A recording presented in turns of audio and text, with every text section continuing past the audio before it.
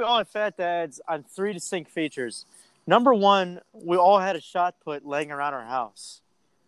And and most people know when it comes to track and field is not a popular sport. It's a popular Olympic sport, but it's not a popular sport. And certainly the shot putters are not popular. Both our fathers had that. Number two, I think all of our dads have gotten or are usually caught with their fly down. And number three, nothing makes our fathers more irate than losing the remote. I mean, I got nothing to debate with you on there. I mean, that's exactly.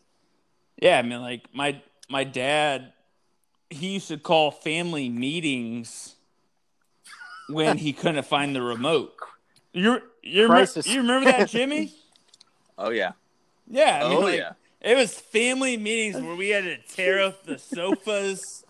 We had to search high and low. Right? And I tell you what, the best part was half the time it was in his own recliner. Half the time. More than half the time. His own. Yeah, definitely more than half the time. I mean, it was.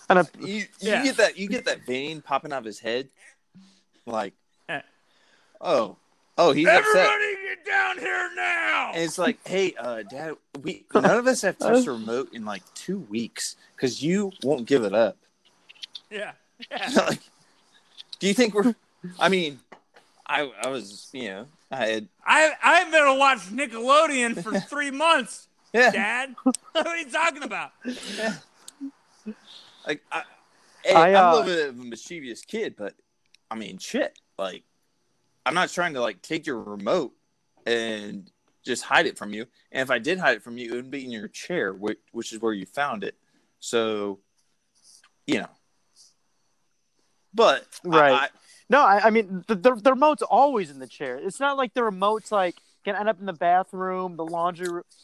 It can only be in a 10-foot radius of the TV. My favorite missing remote story of our father was when the remote was gone and he was looking for it viciously. And he picked up his chair, which my dad is strong as fuck. Our dad is strong as fuck. I will not deny him that. He is strong as shit.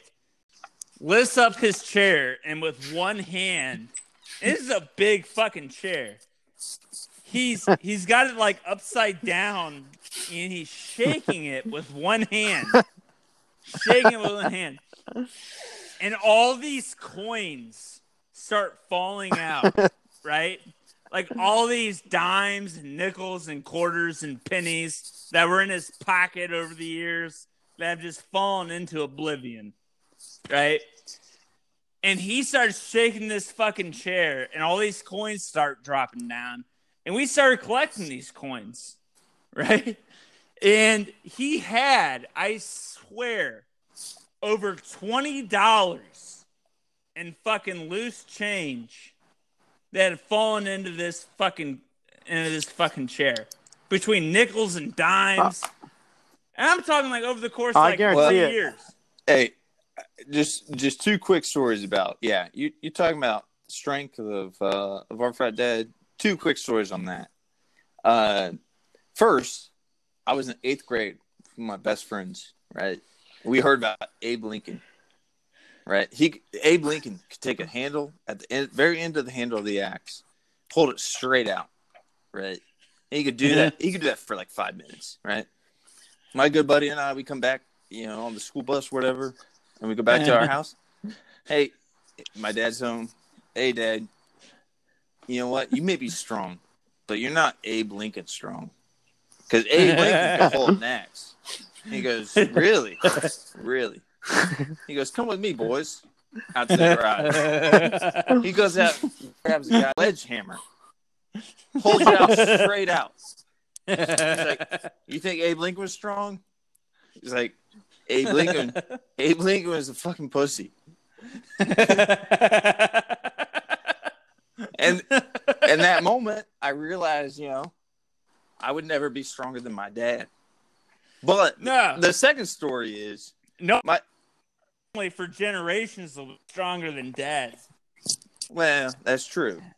Unless we have like a 13-pound baby, that we gotta start feeding.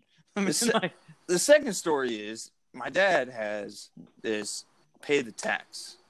Oh yeah. Have you talked about pay the tax before on any podcast? I can't remember, but go ahead. And the way our living room is set up at the house, his recliner, you can't get around. Like, in order to go to the kitchen, from the living room to the kitchen, you have to go past his recliner. There's no way around it, right? Like, I mean, you could go all the way around, but not practical. So you go through his little, like, I don't know, little zone there. Layer. This cove. Layer. It's this cove. It's his isthmus. The fat man isthmus. So if you're eating anything on your plate, living room, and there's anything left, and you're taking kitchen, expect to pay a tax. Or if you're coming from the kitchen to the living room. Exactly. Yeah. So it's a toll. It's a toll. Sorry, that's a fighter jet flying over my house right now. You get that? The troll toll. No, I mean that's the guy's honest truth, though. I mean, no, you're right. Like, if there was a 9-piece of bagel bites, right? And you just made this like microwavable thing of bagel bites, and you're walking out to the living room to watch CSI Miami or whatever the fuck you're watching. Why would you watch that? Well, Jesus. I don't know, whatever mom and dad were watching at the time, 60 Minutes, whatever.